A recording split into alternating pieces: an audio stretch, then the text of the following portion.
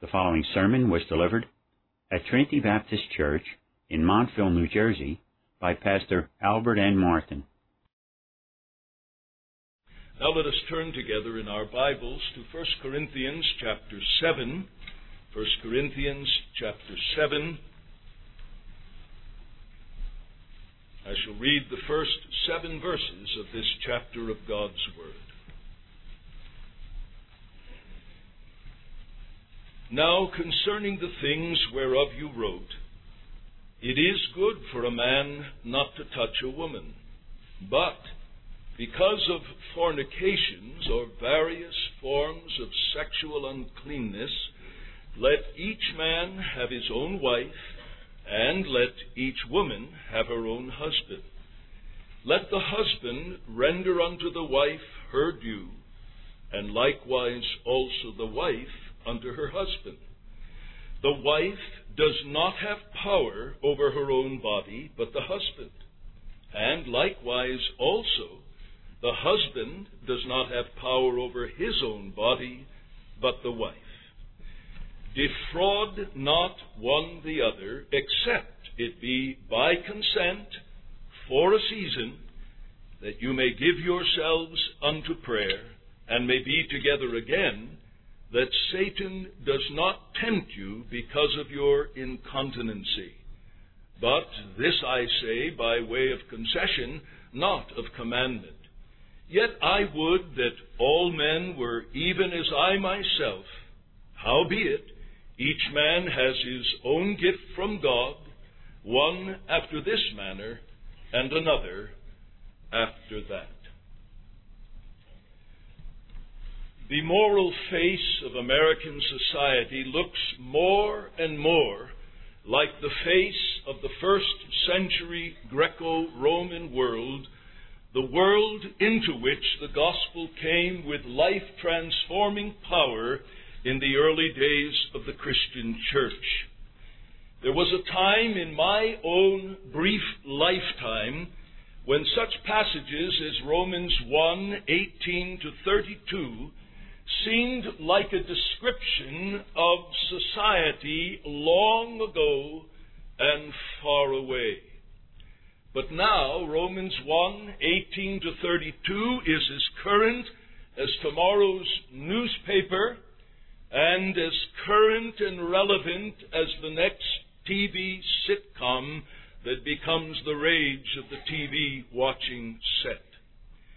As a result of this parallelism in moral degeneracy, there are many portions of the New Testament that take on an entirely new relevance, especially portions in those letters, the portions that we call the epistles, written by the apostles or the apostolically approved penmen, helping to guide new believers in the midst of a climate of extensive moral degeneracy, epistles written to ground them in their faith and to teach them how to live out the life-transforming power of the gospel in the midst of such decadent societies. And so we come tonight to the 5th message in a series in which I've been attempting to open up some of these relevant biblical passages and perspectives dealing with the subject, the divine antidote to sexual impurity, or, to state it positively, a divine prescription for sexual purity. In the first 3 messages, I set before you 4 propositions that form the foundation for a biblical perspective on this issue. In the next message, last Lord's Day evening, we looked at 1 Corinthians chapter 6, verses 12-20, a passage in which the central contribution is this: as a Christian, a biblical understanding of my body is essential to sexual purity. Now, those 4 foundational propositions, the exposition of 1 Corinthians 6, 12-20, are all on tape, available in the lending library of the Trinity Church, or you may purchase them from the Trinity pulpit. I'm not saying a thing by way of review. I simply will not have time to do that and open up the passage that I wish to address in your hearing tonight. That passage being 1 Corinthians 7, verses 1 to 7. And if I were asked to try to give in one sentence what the distilled essence of this passage is, I would answer in this way. The teaching of this passage is this: ordinarily, a godly marriage in which a husband and wife are fulfilling their biblically defined sexual responsibilities and privileges is a primary means for the avoidance of sexual impurity. The teaching of this passage can be reduced to that rather lengthy sentence, but I did not know how to be accurate and cut out any of the phrases or clauses. As we wrestle with the issue, how are we to be sexually pure in an impure age? A question very relevant to the Corinthian Christians. Paul's answer is that ordinarily a godly marriage in which a husband and wife are fulfilling their biblically defined sexual responsibilities and privileges is a primary means for the avoidance of sexual impurity. Now, my method in opening up the passage tonight will be similar to the method I used last week. You who take notes will not find me in my ordinary pattern of Roman numeral 1, 2, generally 3, sometimes 4 headings. We're going to work down through the verses. Verse 1, verse 2, verse 3, verse 4. And I've chosen this method because the more I studied the passage, the more I became convinced that as the Apostle Paul took up this subject in response to a concern raised by the Corinthians, that under the guidance of the Holy Spirit he was led to address it in such a way that each statement seems to flower into the next and into the next and into the next, and that the best way to grasp the mind of the Spirit of God in the passage is to work one's way through as it stands before us in the text itself. So then we come to consider this ordinary and oft-times a primary means in the avoidance of sexual impurity, a godly marriage conducted within the framework of biblical directives for mutual sexual privileges and responsibility. Verse 1. Now concerning the things whereof you wrote, and whether this was the first concern in their communication to Paul, or whether he picked it out of a list and inverted the order, we do not know, but it obviously was questions or a question concerning the whole matter that we are addressing. And so Paul's first statement is this: it is good for a man not to touch a woman. And if we take this statement in the light of the entire context, here's the heart of what Paul is saying. Under certain circumstances, yet to be mentioned, celibacy is a good thing, and in some cases, a desired option. Under certain circumstances, yet to be mentioned, celibacy is a good thing, and in some cases, a desired option. Now, the key word in the passage is the word touch, or the phrase, touch a woman. And this is a euphemism for sexual relations. In Genesis 20, verses 4 and 6, if we were reading this passage in the Greek translation of the Old Testament Scriptures, we would find this very word used in both of these passages. Now, Abimelech had not come near her, and he said, Lord, will you slay even a righteous nation? He had not touched her. He had not had sexual relations with her, that is, with Sarah. Verse 6, and God said unto him in the dream, Yea, I know that in the integrity of your heart you have done this. I withheld you from sinning against me, therefore suffered I you not to touch her. You find a similar usage in Proverbs 6 and verse 29. It is a euphemism. That is, a term, the meaning of which is obvious to all who hear it, And it is used not because Paul was a prude. As he further unfolds the teaching, it is clear he is not prudish. He is very earthy. He is very frank and straightforward. But you see, Paul understood that there's no virtue in being crude. And euphemisms are the dress of a civil society. And if you want to know how much we've lost common civility, just see how there are so few euphemisms left in our language.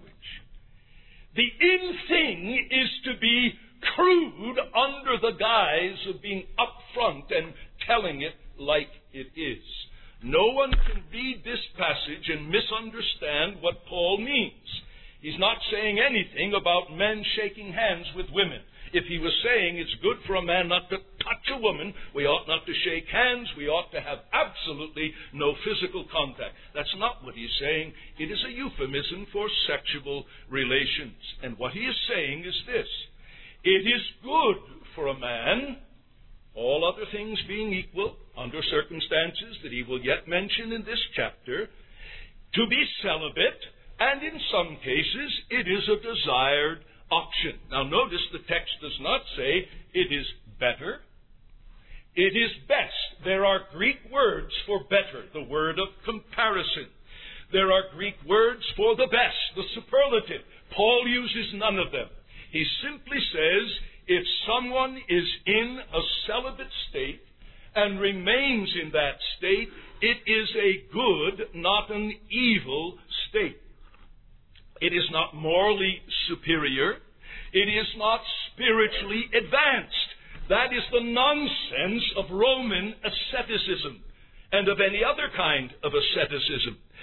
Paul simply says, and he may have been quoting a phrase that had become common at Corinth in their reaction against all of the moral degeneracy, he may have. We can't prove this, but there are a number of commentators who feel there is sufficient evidence to suggest that Paul may be taking one of their own phrases, the same way he did in chapter 6, all things are lawful, that he may have picked up something that was have a familiar ring. It's good for a man not to touch a woman. All he is saying is that under certain circumstances, yet to be mentioned, celibacy is a good thing, and in some cases, a desired option. Now, what are the certain circumstances yet to be mentioned? Well, the first is mentioned in verse 7. Yet I would all men were even as I myself, howbeit each man has his own gift from God. A man is to remain celibate, and it will be a good thing if he is given the special charism, the special gift of celibacy. Without such a gift, he will have sexual burning, not merely feel, as Calvin said, sexual heat, but burning, and in which case, he says in verse 9, if they have not continency, if they have not been given a special charism, a special gift of celibacy, let them marry. For it is better, now the word of comparison, from good to better, it is better to marry than to burn. So that's the first condition, a special gift. Secondly, if one is living in unusually distressful times, verses 25 to 27. Concerning virgins, I have no commandment of the Lord, I give my judgment. I think therefore that this is good by reason of the stress that is upon us, that it is good for a man to be as he is. And there he expounds what he means, that it is good for one to remain celibate.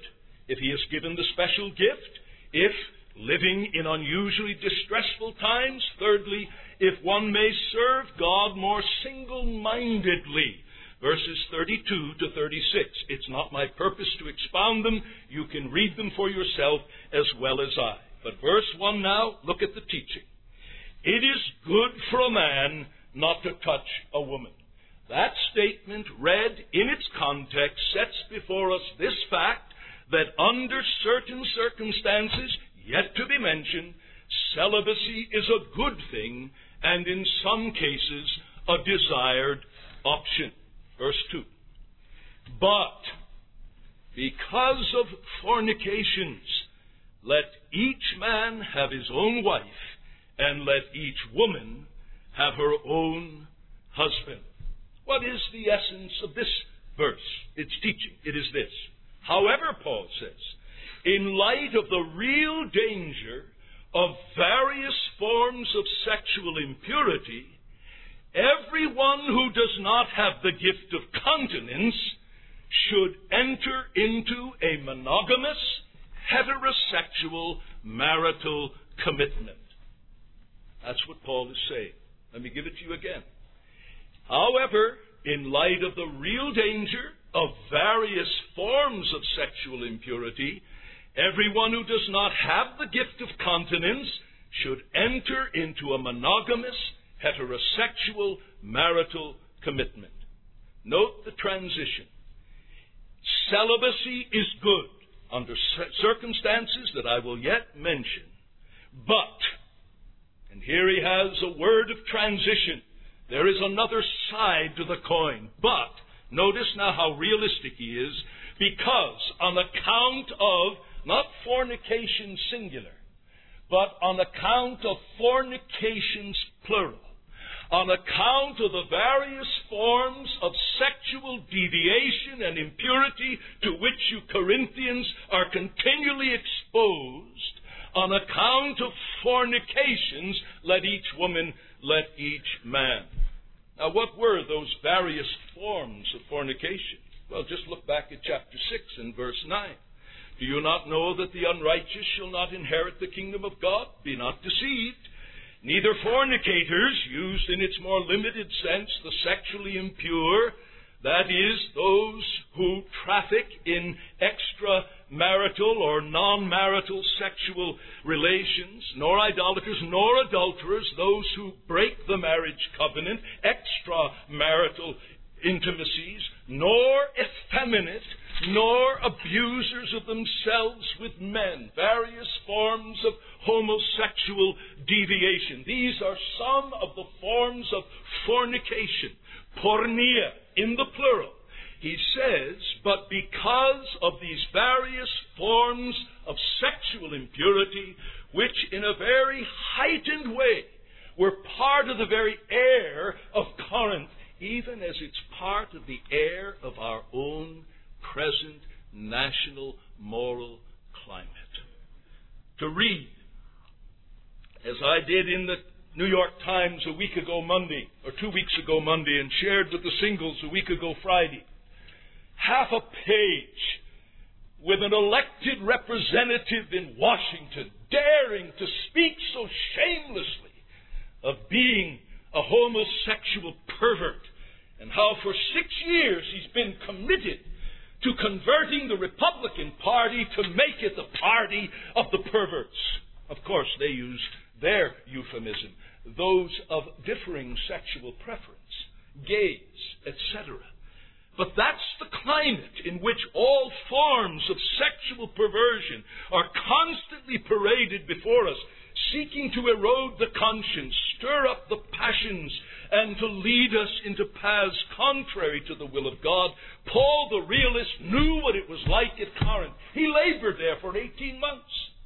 He had to receive the report that he had to deal with in chapter 5. He said a form of sexual uncleanness not even named among most pagans. He was a gutsy realist. And he says now the celibate state is good, given certain factors. But the reality is this: because of various forms of sexual impurity, let each man, singular, have his own wife, singular. And each woman, singular, have her own husband, singular. What is mandated as the only divinely ordained framework for the avoidance of sexual uncleanness by legitimate sexual activity? It is not same-sex perversion. It is not self-sex indulgence. It's not other creature abomination. It is monogamous, heterosexual marital commitment. You see that in the text? It is monogamous. That is one, mono. Let the man have a wife. Let the woman have a husband. No bigamy, no polygamy. It is monogamous, heterosexual. The man is to have a woman for a wife and the woman to have a man. 10 years ago, I wouldn't have had to underline that from the text. It would have been there.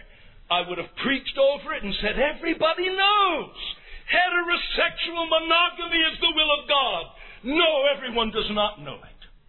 When you can read the stuff and hear the stuff from so-called Christian gays, Christian lesbians, you know that Corinth is dictating the morality of large segments of the professing Christian church. No, Paul says, under certain circumstances, yet to be mentioned, celibacy is a good thing, in some cases, a desired option. However, in light of the real danger of various forms of sexual impurity, everyone who does not have the gift of continence should enter into a monogamous, heterosexual, marital commitment. Now note, in this passage, verse 2, Paul is not giving the reason for which marriage was instituted. You go back to Genesis 1 and 2 to find out the reason for which marriage was instituted. You go to Ephesians 5 and you learn that before the foundation of the world, God envisioned a situation in which His highest and most marvelous work would be mirrored in the marriage relationship, Christ and the church. And marriage was designed way back in the garden that it would be the great picture of that greatest work of God in which Christ would have the preeminence, even the work of redemption. Paul is not giving in this passage the reason for which marriage was instituted. There were no dangers of various kinds of sexual impurity in the original creation. But what Paul is doing, he's identifying persons for whom marriage is a necessity. You see the difference? He is not giving the reason for which marriage was instituted, but in this realistic setting after the fall, in the midst of a society dripping with pressures to impurity, he's identifying the persons for whom it is a necessity. And what he says is that because of these various forms of sexual uncleanness, let each have. That sounds like, well, that's a word of permission, but it isn't. It is a present imperative. It is a mandate. It's not a suggestion. It's not mere permission. It is an imperative. Two present imperatives. Because of sexual uncleanness in all of its forms, each man must have his own wife, and each woman must have her own husband. Now we say we believe in plenary verbal inspiration, that when the biblical writers sat down to write or to dictate to others who wrote for them, that the very words, the very tenses are dictated of God. These are two imperatives. I didn't make them imperatives, the Holy Ghost did. All right? Now we come to verse 3. Let the husband render unto the wife her due, and likewise also the wife unto the husband. Now what's the basic teaching of verse 3? It's this, and then I'll seek to demonstrate it. Marital commitment is a means to maintain sexual purity only when each partner freely responds to the legitimate sexual needs of the other. Let me give it to you again.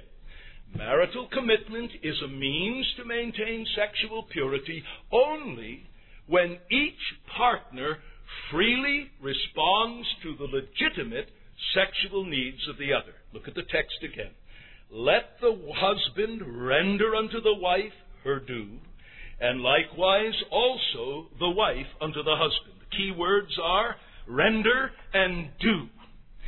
And if you were to take your concordance and look up the use of these words as they are found in their various families in the original, you would find that the word for render is apodidomi. It's a commercial word. It's commercial language that refers to the paying back of a debt. Remember the parable our Lord gives in Matthew 18 when Peter said, "Lord, how many times should I forgive someone?" And the Lord gives a parable to show that forgiveness doesn't keep any checklist of numbers of times. It is a disposition of the heart. In that parable, where he talks about the servant who had much forgiven, the other servant who had less forgiven, the rest, 7 times this verb is used. Always translated pay, pay, pay, pay, pay what you owe, pay, pay. It's a commercial term. And the word due is also a commercial term, and it speaks of an obligation as with a debt. Right here in Matthew 18:32, this word is used. Then his Lord called unto him and said, "You wicked servant, I forgave you all that," here's our word, "all that debt. I forgave you all that you owed me." Now put the two words together, and what do we have? We have the Spirit of God saying to a gathered assembly of saints at Corinth, with men and women, married and single, boys and girls. That's why I have no embarrassment preaching the mind of the Spirit of God in this passage. That's how it came originally. And we're just going back and taking that letter in our English versions and seeking to understand it in the light of the use of these words. Here's what God says to all of the husbands and all of the wives. Remember now, this is in the context of avoiding various forms of sexual impurity. Paul has not lost his track.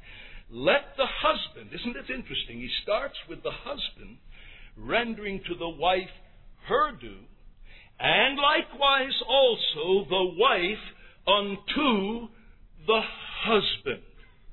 Here is absolute equality in the rendering of due to one another, and he starts with the husband's due to his wife, and then the wife's due to her husband. In many areas of the marital relationship, there is a divine structure of hierarchy. The husband is head as Christ is head of the church. But in treating this aspect of marital privilege and responsibility, there is a level playing field, absolute equality. And once again, we are met with imperatives. We are met with an imperative. Let the husband render. In another present imperative, the husband must render to the wife her due, and likewise also the wife unto the husband. Now that raises the question that I'm sure is in the minds of some already. What is due? What is owed as a debt? Once one enters the marriage covenant and incurs a perpetual indebtedness to one's marriage partner, the wife to the husband to the wife, what is involved in what is due? Well, Paul doesn't tell us in this passage. He doesn't have a little footnote, number 4, look down, and then 5 paragraphs, and this is what is due, and give us a little mini marriage manual. Paul assumes that there would be an understanding of what I have called the legitimate sexual needs of the other. And we must turn to other passages in the Word of God to understand the biblical framework of what constitutes legitimate sexual needs.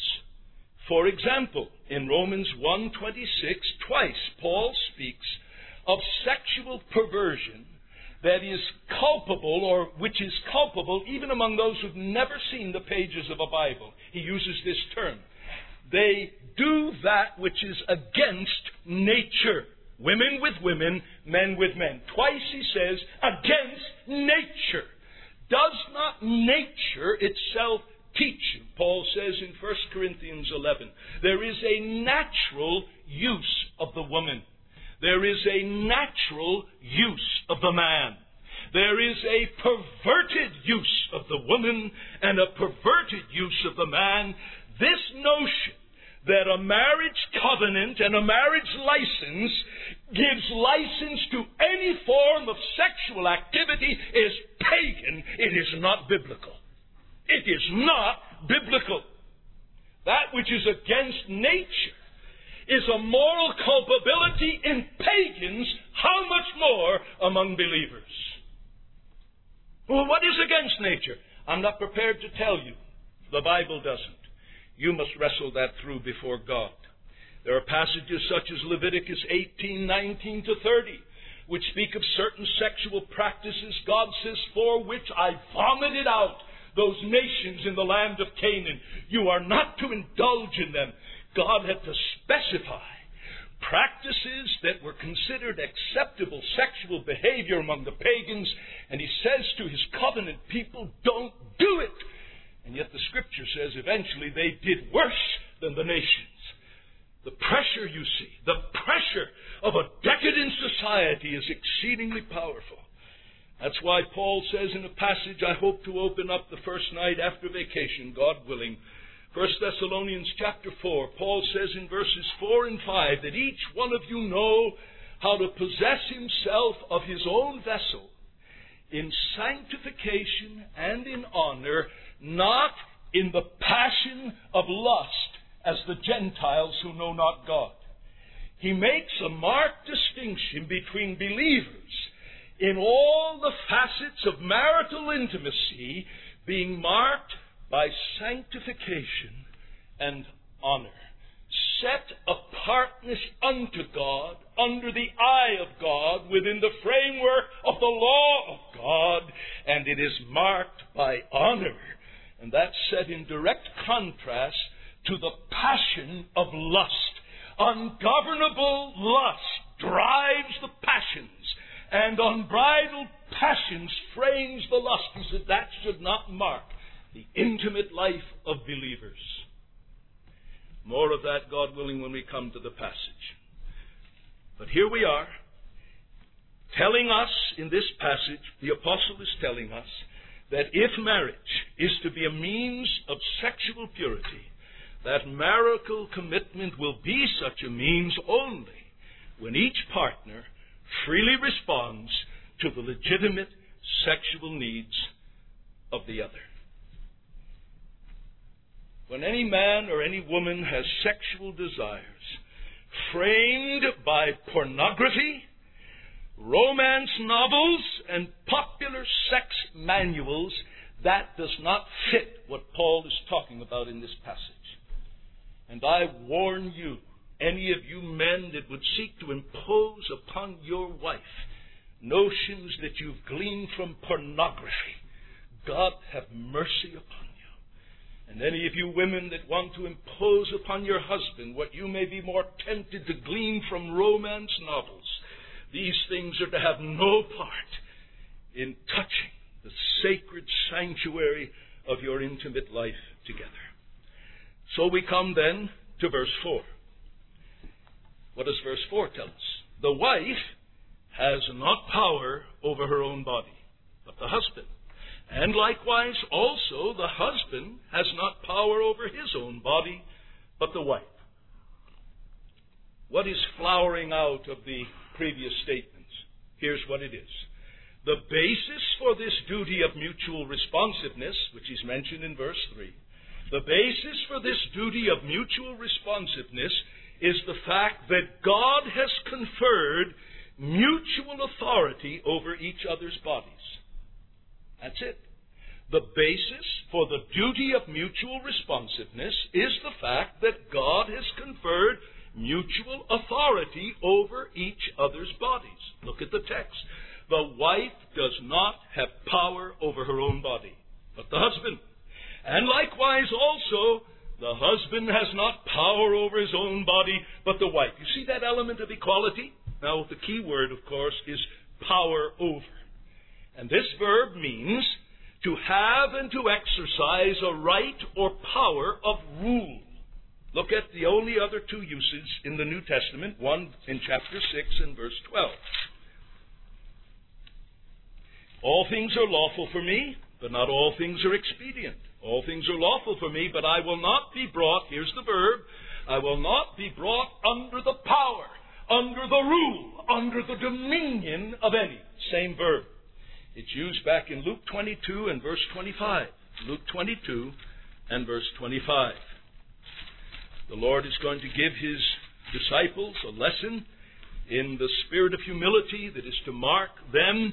Verse 24, there arose a contention among them, which of them was accounted to be the greatest.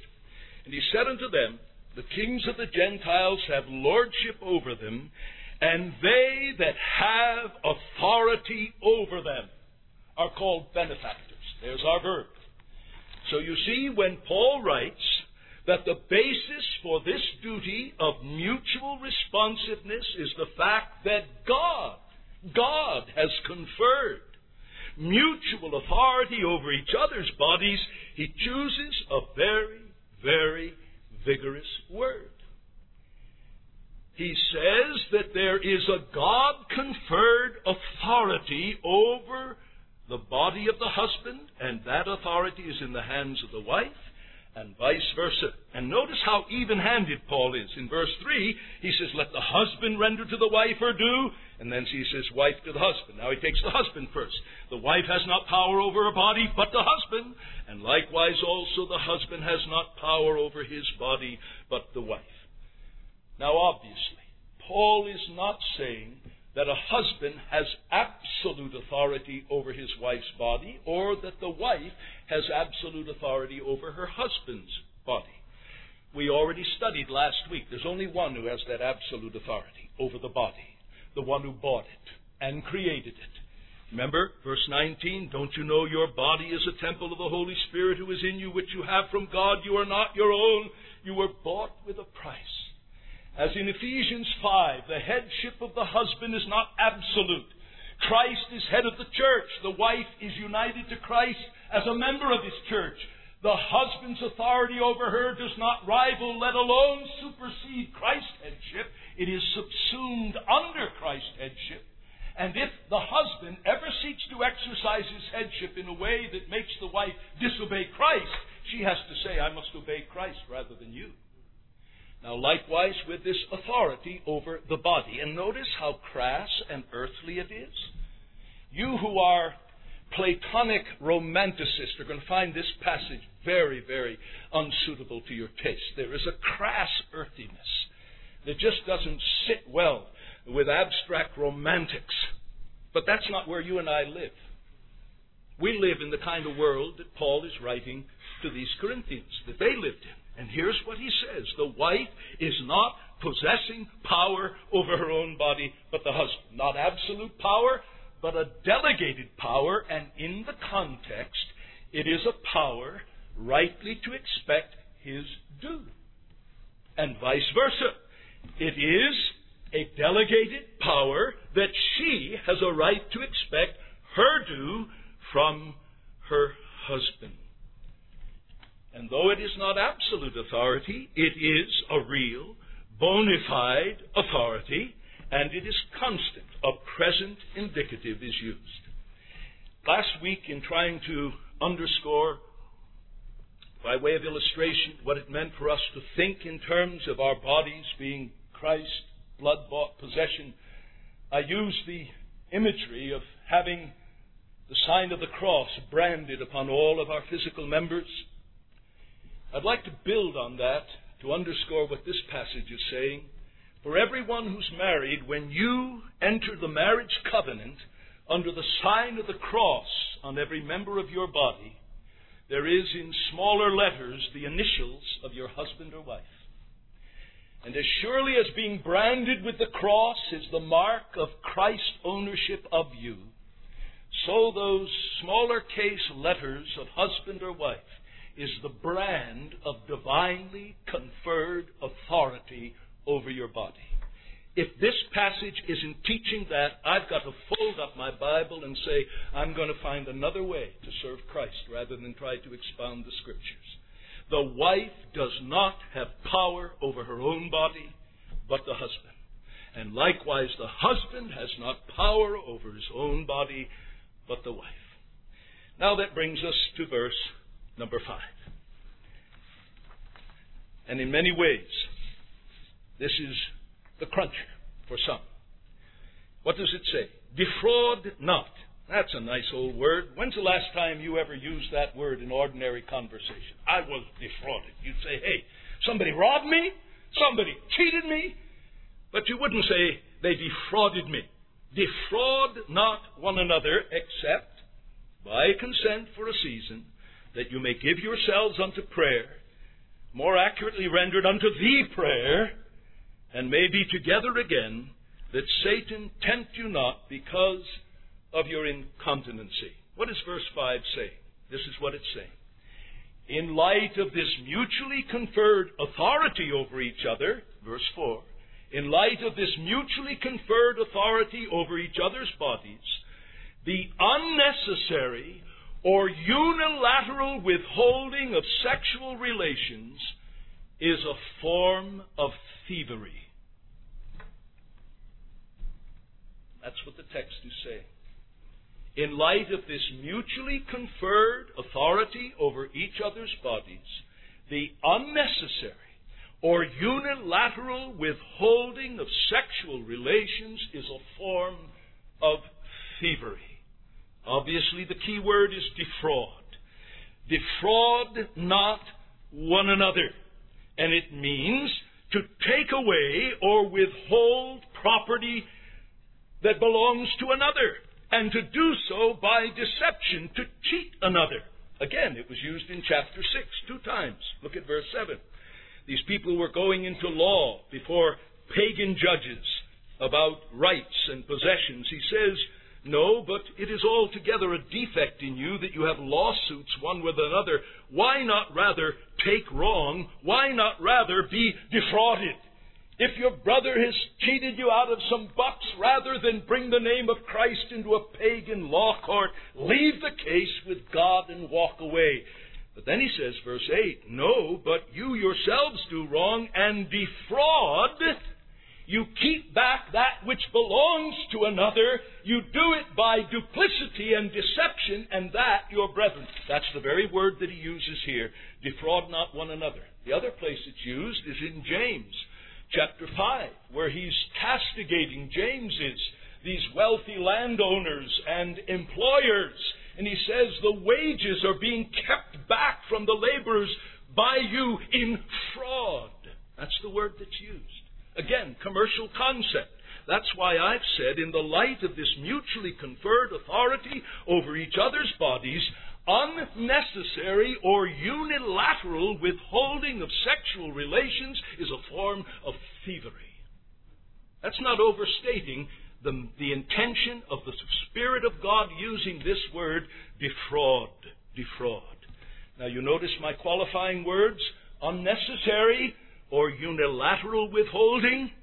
Under unnecessary, I'm assuming there are times when one does not need to discuss that there is a necessity for the withholding of sexual relations. I need not go into those details. You know them well as married couples. But I've used the word unilateral. You notice what it says? Do not withhold yourselves from one another, except it be by consent. And that word consent is the word from which we get our English word symphony. There's got to be a symphony of mind. That assumes the husband and wife talk about these things. She doesn't pull the headache routine. He doesn't pull the I'm too tired and distracted from work routine. There is open-faced, honest discussion seeking to come to mutual, harmonious consent. That's the exception. Hence, I've asserted that this verse teaches, in the light of the mutually conferred authority over each other's bodies, the unnecessary or unilateral withholding of sexual relations is a form of thievery. If there is any withholding for other than obvious reasons of health, such as advanced pregnancy, time of the month, postpartum physical condition, what are the conditions according to the Word of God? Look at the text, and there are 5 of them. God is so good to give us this practical instruction. First one we've already indicated, mutual agreement, except it be by consent. No unilateral withholding. Secondly, for a relatively brief time. Consent for a season. For a season. Mutual agreement, relatively brief time. Thirdly, for purposes of concentrated engagement in higher spiritual priorities. In order that, he defines what ought to be the situation that precipitates this season, this brief period in which there is this symphony of agreement to withhold sexual favors from one another, that you may give yourselves unto prayer. Some render it that you may find leisure for prayer. The sense of the word is that the pressures of life are such that to husband enough time to give oneself to a concentrated season of the prayer. It doesn't seem to be referring to generic prayers, our ordinary devotions, but there is something in the life and experience that demands the prayer, a time of prayer, giving oneself to prayer. And the husband or wife talks this through with his or her partner, and there is an agreement that in the light of this pressing issue that demands intense, concentrated spiritual priorities, there is an agreement that for a season they will withhold sexual intimacy. Number 4, it is to be done looking forward to the resumption of normal relations. Look at the text. Defraud not one another, except it be by consent, for a season, that you may give yourself unto prayer, and may be together again. And in the context, that doesn't mean just sitting down, holding hands and looking at the moon. Be together again. What's that mean in the context? It's very down to earth, crass, yes, earthy, yes, but not unclean, not unholy. It is realism that you and I need to take seriously. To step outside the boundaries of these guidelines is to be disobedient to Christ, who is speaking through his inspired apostle. There is to be a looking forward to the resumption of normal relations. And look at the 5th thing he sets before us in this exception part. That Satan tempt you not because of your incontinency. Why are you married? Well, one of the reasons is to avoid sexual uncleanness. It's better to marry than to burn with uncontrollable passion that will take you into the wastelands of porneia, sexual uncleanness. Now he says, if you mark out an inordinate length of time, what are you doing? You're cooperating with the devil to tempt you to sexual sin. That's what he's saying. In order that Satan tempt you not. When will he come to tempt?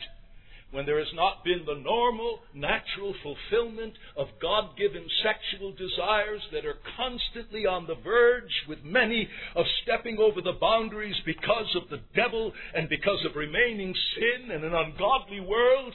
He said the devil is just waiting for this hyper-spiritual couple who said, well, we'll forego relations for X number of months because we're going to prove that we're spiritual. He said the devil's just waiting, laughing up his sleeve, and he's going to come and he's going to nail you.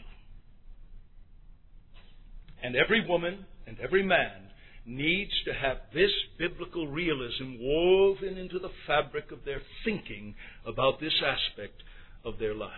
So what does verse 5 teach us? Defraud not one another, except to be by consent for a season, that you may give yourselves unto prayer, that you may be together again, that Satan tempt you not because of your incontinency. In the light of this mutually conferred authority over each other's bodies, the unnecessary or unilateral withholding of sexual relations is a form of thievery. Now, verse 6. But this I say by way of concession, not of commandment. This I say not by way, I say by way of concession, not of commandment. My understanding is this. Paul is saying, in light of all the clear imperatives, the exception of verse 5 is a matter of sanctified accommodation and not a divine directive. in the light of all the clear imperatives, all the way down through we've had imperatives, Paul says the exception of verse 5 is a matter of sanctified accommodation and not a divine directive. A key to any understanding of this verse is the word this. But this I say, tuto, this I say. And the commentators differ. What is Paul referring to when he says, this I say? Is it what he's just said in verse 5? Or is it what he said up in verses 3 and 4? Or is it the whole... What is it? Well, my judgment is that he's referring to the exception because the other things are commandments. But when he says, do not withhold one another, except it be by consent, he is giving accommodating apostolic counsel. Here's the exception to the general rule, but even that is not a command. So if you are not coming upon mutually agreed times to withhold one another, you're not sinning against some divine commandment. That's my understanding of verse 6. This I say, by way of concession, not of commandment. Verse 7, yet I would that all men were even as I myself, howbeit each one has his own gift from God, one after this manner and another after that. Very simply, while Paul wishes for all the freedom to serve God without distractions as a single man or woman, he recognizes the sovereignty of God in giving or withholding the gift of celibacy. It was right for Paul to say, I wish that all men were as myself. The same way I could say of anyone, I wish all men had the privilege of preaching the Word of God and being involved in the care and the oversight of God's people. I wish that all men could be preachers. Is it wrong for me to say that? Of course not. If you thoroughly enjoy and are satisfied with your calling in life, there's a sense in which you'd like all to share in it. Paul knew the benefits of being a single man. Whether he was ever married is debated. But he certainly was a single man. He says in 1 Corinthians 9, do not we, Barnabas and I, have a right to lead about a wife as others? We have not used this right, proving that Paul was not a eunuch. He had normal, wholesome, heterosexual desires, but he had a special gift of singleness, so that though he may have felt some heat from his normal sexual passions, they did not become a burning, as John Calvin makes that distinction between feeling heat and burning. And Paul would not have had a right to lead about a wife had he been a eunuch. It is not right for any man who is sexually impotent to enter marriage under the guise that he's going to meet the sexual needs of a wife. So when Paul says, do not we have a right to lead about a wife, he's acknowledging that he was a normal, heterosexual man with normal, wholesome sexual capacities and desires. But he had a gift from God, and he said, now, I wish all men were as myself, free from the encumbrances of a wife and family to serve Christ. But my wish is not the measure of what God does. Every man has his own gift from God, one after this manner, one after another. Well then, I've tried to walk through those 7 verses with you. What do we say by way of concluding observation and application? And as someone said, Pastor Martin, this would always get you in trouble. It's the applications.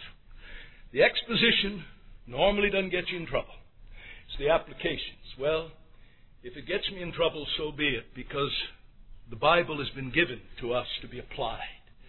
It is profitable not only for teaching, but for reproof, correction, and training in righteousness. I lay before you these 3 observations and applications. First of all, this passage exposes the sin of presumption and tempting God in some single men and women. And please listen carefully to what I've said. This passage exposes the sin of presumption and tempting God in some single men and women. As we read in verse 9, if they have not continency, let them marry. It's an imperative, for it is better to marry than to burn. And there are some of you who are burning.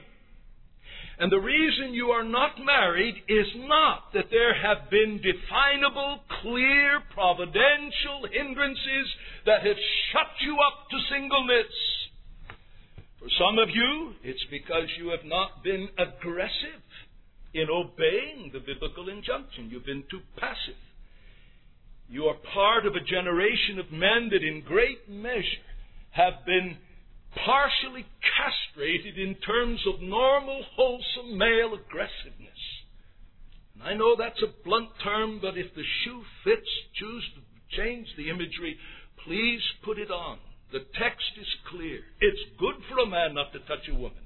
In your state of singleness, no one, I trust, in this place looks down their nose at any single man or woman of marriageable age. It is good. That's a good state. But because of various forms of sexual uncleanness, imperative, each man is to have his own wife. Each woman is to have her own husband. But you say, Pastor, in our culture and in my understanding of the basic structure of things biblically, it's not my liberty as a woman to go chasing a man. I know. But you don't have to be aggressive to be aggressive. There are ways to be subtly aggressive and still maintain your reputation as a modest, godly Christian woman. I do inject that little bit of humor, but I'm speaking primarily to the men. For some of you, and this may be more for some of you women, you're just plain too picky. You're to marry only in the Lord. That's why my initial statement was a godly marriage. And in this very passage, Paul says she is free to marry only in the Lord. But then the rest of the list that some of you had, the Lord has very little to do with that list. In the Lord, but 6 feet tall. Oh yeah? Where do you find that in your Bible? In the Lord, and at least a 10-inch drop between his chest and his waist. Where do you find that in the Bible? In the Lord, but interested in this. And where do you find that in the Bible? Some of you are just plain too picky. And your singleness may be, and I have no individual in mind, I speak before God's face, but I fear that some of you are just plain too picky, men and women. And some of you are just plain too slow. And apparently they were slow back in the 1600s, because when they drew up the Westminster Standards, the Confession of Faith, and the Larger and Shorter Catechism, under the Seventh Commandment, what are the ways that we break the Seventh Commandment? One of them listed is undue delay in marriage. People were just moping around, weren't getting with it. Undue delay in marriage. Surely this passage ought to be a spur to some of you. It ought to be like spurs in your side to say, Lord, I've not really been honest with the plain sense of the passage. Help me to be more honest with it. Secondly, this passage exposes the sin of being an occasion of sin in the case of some of you married men and women. This passage exposes your sin of being an occasion of sin to your husband or to your wife. Turn please to Luke 17. This is the passage I have in mind in making this application. And he, Jesus, said to his disciples, it is impossible but that occasions of stumbling should come. The human heart being what it is, the world being what it is, the devil being who he is, Jesus says it's impossible, but that people are going to find occasions to fall, to stumble into sin. That's the realism of our Lord. But look at the next part of the text. But woe unto him through whom they come. That is, through whom the occasions of sin come. It were well for him if a millstone were hanged about his neck, and he were thrown into the sea, than that he should cause one of these little ones to stumble. The little ones are those who believe in him, his little ones, his precious ones. Now, do you see the relevance of this passage in Corinthians? Let the wife render to the husband his due. Let the husband render to the wife her due. And what introduced all of this? Oh, it's good for a man not to touch a woman, but because of the various pressures towards and temptations in the direction of sexual impurity, let each man have his own wife, each woman have her own husband. And within the commitment of that marital covenant, let there be this perspective regulating their sexual desires and their sexual relationship. To withhold yourself from your partner in an unnecessary or unilateral way is to expose him or her to adultery. If not to open adultery, mental adultery. If not to adultery, to forms of perversion. Prudish women who do not give their husbands their due. Do you want to know what his due is? Don't go to the extreme of prudery or the extreme of perversion, but read through the Song of Solomon together, where sight and sound and smell and taste and atmosphere all enter into the holy sexual union of a man and his wife. Read Proverbs 5, 8 to 14, where the writer speaks of her love causing you to go astray, causing you to be intoxicated. Some of you, I know, there was abuse. There was a background of uncleanness and perversion, and it's so hard for you to think that this can now be something that is clean and holy and pure before God. But I beg you, pray in the Song of Solomon. Pray in Genesis 1 and 2. Think of Adam and Eve in their innocence before God. The creation account ending, as we saw several weeks ago, with the description of Adam and Eve, not on their knees praying, but in nakedness in the marital embrace. And God saw everything that He made, and it was very good. And when your heart can resonate with God's, then God has flushed away all of that negativism born of the scars that were imposed upon you. Perhaps some of you no choice of your own. Others because of your own willfulness. But one sin never makes right another sin. Don't be guilty of being the occasion of sin to your husband or wife because you're not fulfilling the clear directive of 1 Corinthians 7. You say, but I'm not made that way. No, you may not be made that way when you read, be kind one to another, tender-hearted, forgiving one another. But you ask God the Holy Spirit to work in you a spirit of forgiveness. You can't exempt yourself because you're just not naturally forgiving. It has nothing to do with what you are naturally. It has to do with what you can become graciously. And you can become the instrument in God's hands to keep your husband or wife from unnecessary temptation to sexual impurity. God's given you that privilege, no one else. No one else. No one else. Third and final application is this. This passage must never, underscored in red, this passage must never form the sole basis for marital commitment. This passage must never form the sole basis for marital commitment. Over the years of pastoral work, I've counseled with men who say, well, I want a wife. What do you want a wife? I'm just tired of burning with sexual desire. They're self-centered. They're sloppy. They're narrow in their interest. There isn't a woman on the face of the earth that I have enough ill will to wish on such people.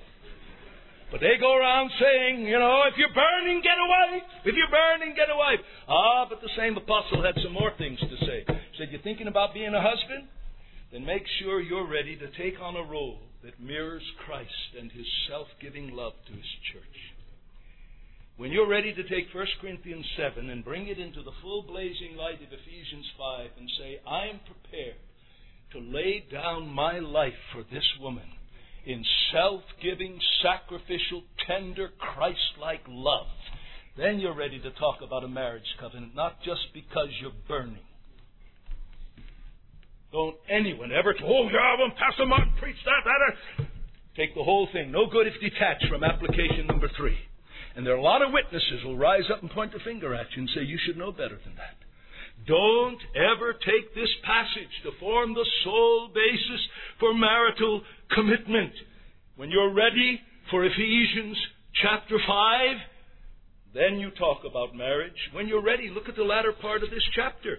Paul is not condemning this fact. He says this is the way it is if a husband takes his role seriously. He says in verse 33, he that is married is careful for the things of the world, how he may please his wife. Is he condemning that? No. He's saying if he's worth his name as a Christian husband, he's going to be careful how to please his wife. And you women better have some good indication that he knows a little bit about that before he throws a ring on your finger and says, I do, at the front of a church building. Because then it's too late. If he's a self-centered, insensitive, self-serving man, saying I do isn't going to change him. So I say to you men who may experience a good measure of burning, and you say, this passage does speak to me. Remember, no good if detached from Ephesians 5, detached from the latter part of this chapter, when it comes to seriously reflecting upon seeking the consent of a woman to give herself to you in marriage, and vice versa for you women. Don't detach Ephesians 5 from 1 Corinthians 7. If men are tempted to detach 1 Corinthians 7 from Ephesians 5, the temptation of most women is to detach Ephesians 5 from 1 Corinthians 7. Oh, the idea that I would be loved as Christ loves the church. I mean, that's romanticism of the highest form. Are you ready to have his initials branded on your hand and on your primary and sexual organs, and regard yourself as this man having authority over you? Oh. Well, then don't you talk about marriage, my dear sister. That's part of the whole package. Part of the whole package. Now, we did not have the privilege of premarital counseling with all of you, and I would be very surprised if there are not some of you, that if you were to go home tonight, and this is my closing challenge to every married couple, it's been a while since you've read through this passage together and talked honestly before God, as honestly as you would if the Lord himself summoned you into his presence and says, now we're going to discuss this passage. And he looks the man in the eye and says, are you regarding yourself as, and then the Lord gives you back his own words, are you rendering to your wife her due? Then he looks at you and he says, are you living within this framework? Some of you have never done that. You don't even discuss these things. Some of you have a pattern of turn out the lights and get it over with. That mentality is entirely anti-biblical. As much as the wretched perversion and hedonism that has glutted our society and in great measure has even inundated the Christian world. So the Christian bookshops have stuff that would be regarded as pornography 25 years ago. Only God can keep us from prudery and from perversion. But he can. And as we're determined to walk in the light of his word, God will give us grace to do that. And my final word to you who are not Christians, you may have sat here tonight and said, man, oh man, if being a Christian means that I'm going to let God come in and dictate the parameters and the dynamics of my most intimate relationships and tell me what is and what is not in bounds and what is out of bounds in the bedroom, forget it. I wouldn't be surprised if that's your attitude. That just proves Romans 8:7. The carnal mind is enmity against God. It is not subject to the law of God, neither indeed can it be. My friend, preaching on a passage like this, the entrance of God's words exposes you again for what you are. You're a rebel against God. And your need is to have a heart change that only God can effect. And to have the consequences of all your acts of rebellion cleansed and washed away in the blood of Jesus Christ. And he stands ready to save even you.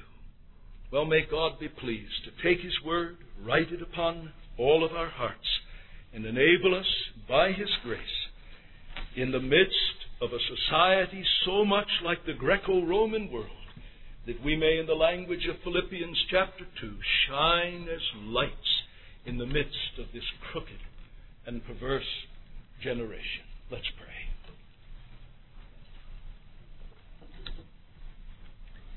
Our Father, we are so thankful that you have given us your holy word. Thank you for this portion of your word.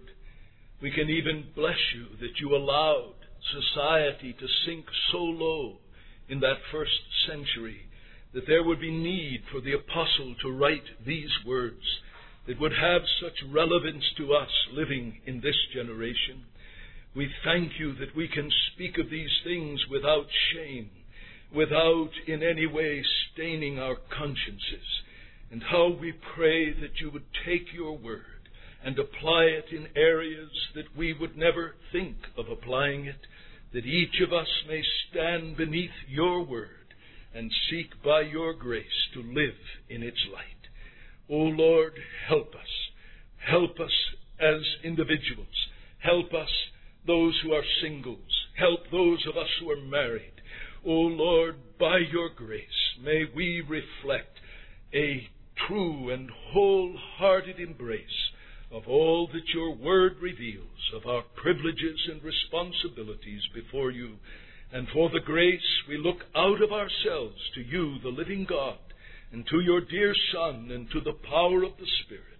Help us then, our Father, we plead, in Jesus' name. Amen.